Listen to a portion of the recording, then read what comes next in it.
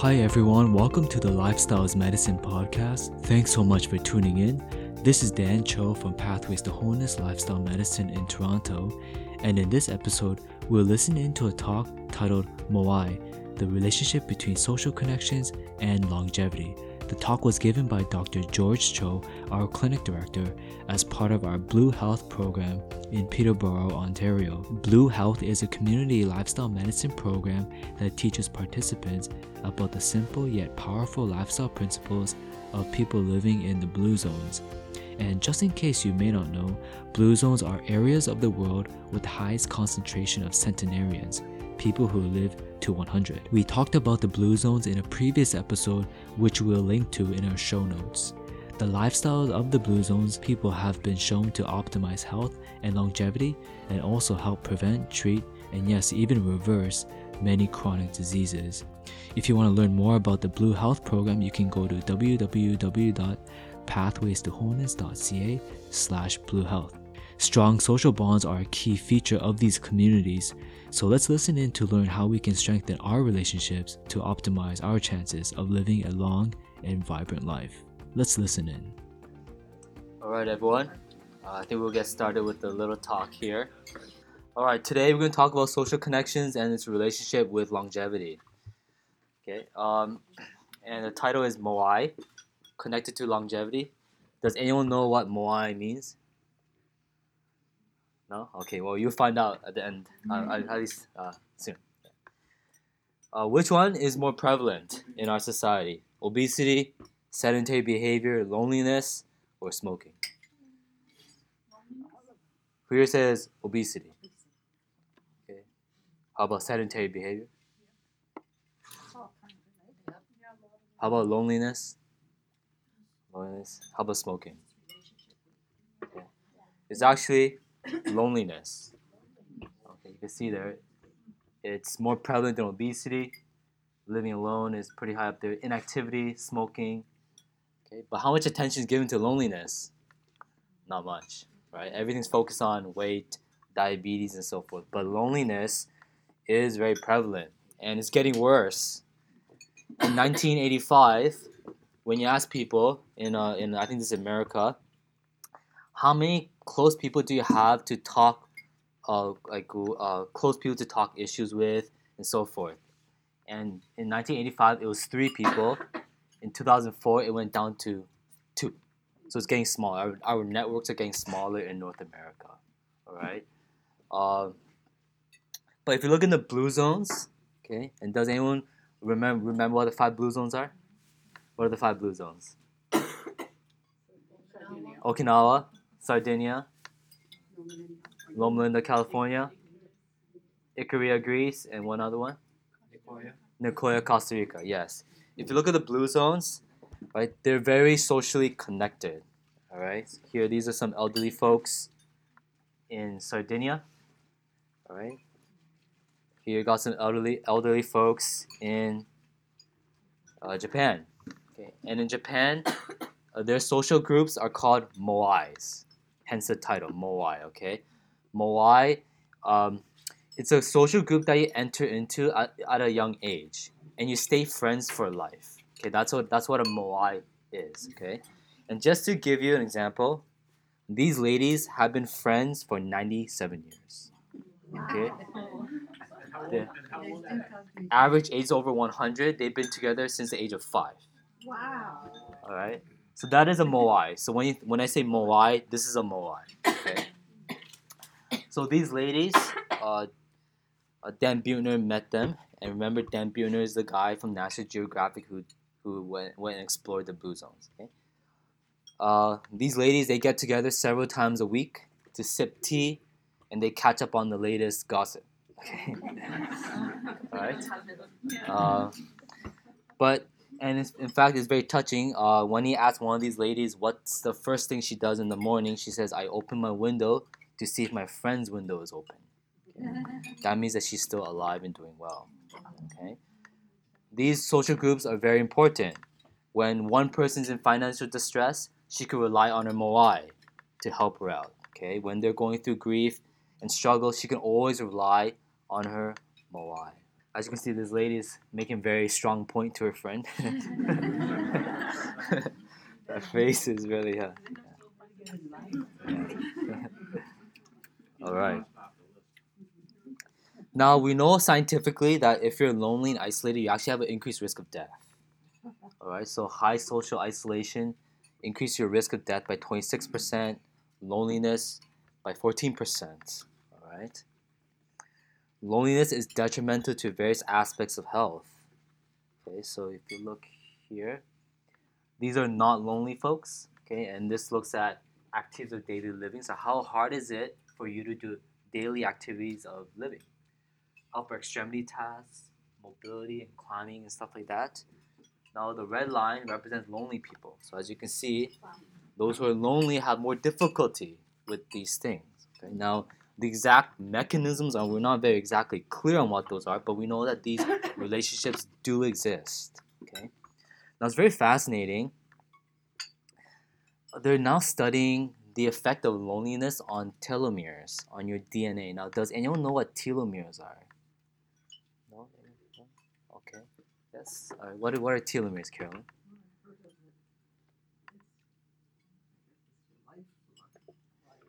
Lifeline, yeah.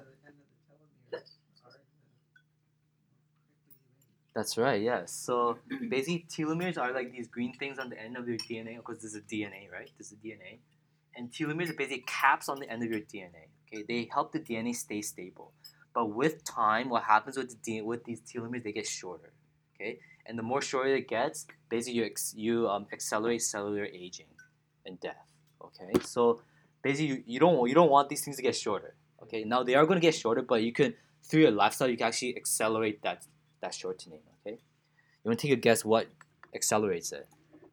Loneliness. Okay, stress and other factors as well, but loneliness can also accelerate these telomeres, and therefore loneliness can be associated with shorter lifespan.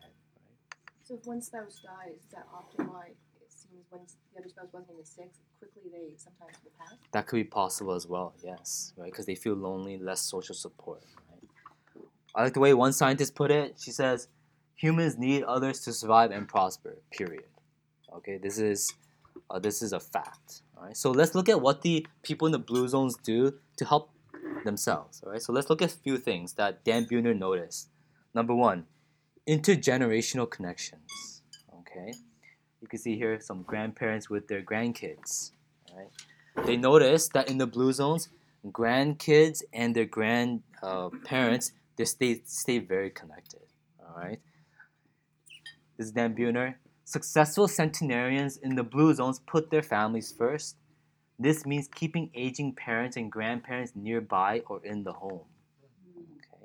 Okay, very fascinating. You can see here there's a centenarian with her grandchild.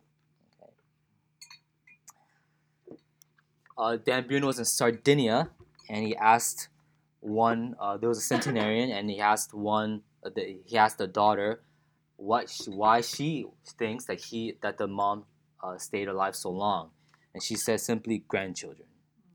It's about loving and being loved. Okay. This woman here, 102 years old with her great grandchild. Okay, and just so that would be 4 generations. Okay, is that amazing? Okay. And when Dan asked her what it feels like to hold her great grandchild, she said it's like being in the heavens. Very very lovely. Yes. Right. But as you can see, the grandkids and the grandchildren and the grandparents they stay close together. Okay. When people feel socially supported, they have better immune function. Did you know this? Okay, so people as you get older, of course, your immune system is not as strong. But when you stay connected, there's something about that that's going to strengthen your immune system. This is studied. All right. So perhaps we need to stay more connected intergenerationally within our society. Okay. Who here sees your grandkids or your kids see their grandparents often? Yeah. Good. Okay, that's important. At least it seems like it's important. All right. Number 2, frequent social gatherings. Okay. When Dan Buhner visited these blue zones, they gather together in social settings very, very often. Okay, in fact, many of them several times a week, right? Not just in Okinawa.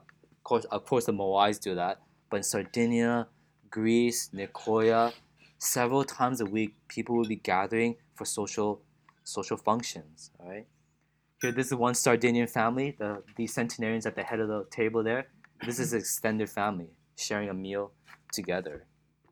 Okay, how often do you see this in Western society? Not too often, right? Just Thanksgiving and Christmas and stuff like that, right?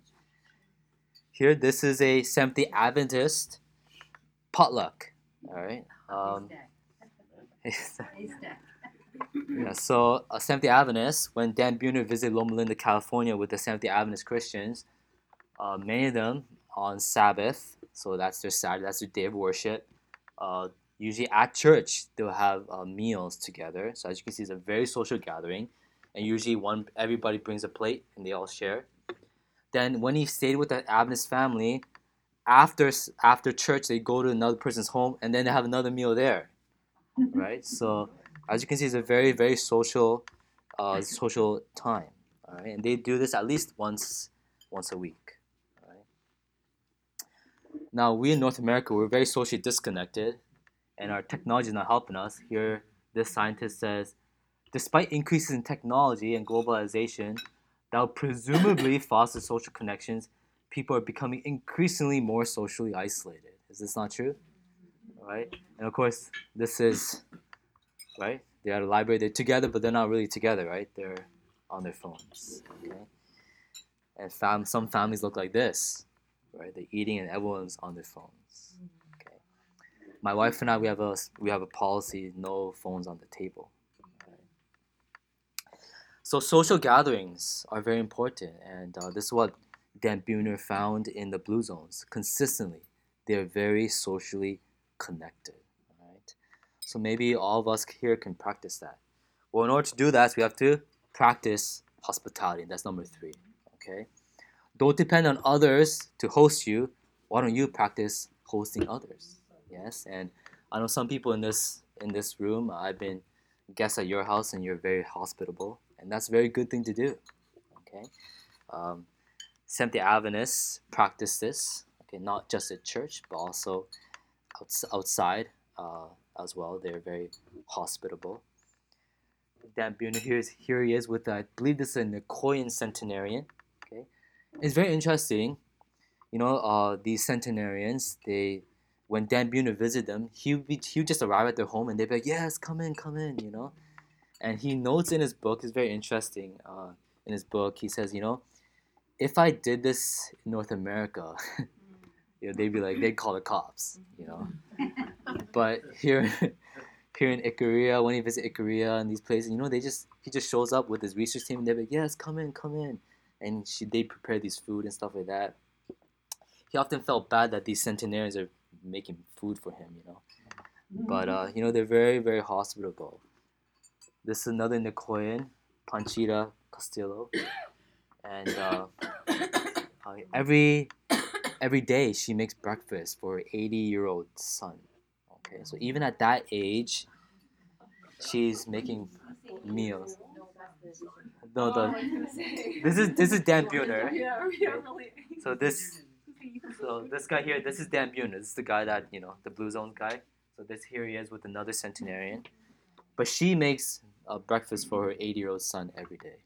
Yeah, and of course she's making tortillas and stuff, and this is like by hand and stuff like that. So it's not easy stuff, right? Yeah. Now, when people are isolated, they have higher levels of inflammation in the body. Okay, so there's a graph. Okay, so less socially connected, and you can see generally the trend is more inflammation. C-reactive protein. I think in our blood work with all you folks, we measured C-reactive protein. That's a measure of inflammation in the body. Okay. The last one, redefine retirement. Let's look at this. Okay. In Sardinia, elders here are considered cultural treasures who accrue esteem with age. Okay, so you know, in the West, unfortunately, you know, as you advance in age, your social capital kind of goes down a little bit. Well, Sardinia actually goes up. The posters in Sardinia, not of young folks, is older folks. Okay, so they really, really revere their elders in Sardinia. Look what he says here. Older people don't retire on Sardinia as much as they shift jobs. So instead of retiring, they kind of retire, but they shift jobs. Okay? It's not uncommon to see 90-year-olds working as walking patrols or advising city government. Maybe even 90 years old. By and large, they don't retreat to retirement homes or senior communities. Okay? As you can see here, there's a Sardinian doing something. I'm not sure what it is, but it looks productive. Sharpening knife, yeah. Okay. Here, this is a centenarian, 105-year-old Okinawan, still gardening. The word retirement doesn't even exist in the Okinawan dialect. Okay. This is an Okinawan centenarian. He teaches karate. Okay. And of course, remember Ellsworth Wareham, okay, 90-year-old. I believe he reached 104 years old, but even in his 90s, still doing surgery. Okay. There are no long-term care facilities in the Sardinian Blue Zone. Right. So what he noticed was that these elderly folks in these blue zones, they do kind of retire, but they don't just sit around watching TV. Right? They're still very engaged in their community. I think that's the kind of the point, right?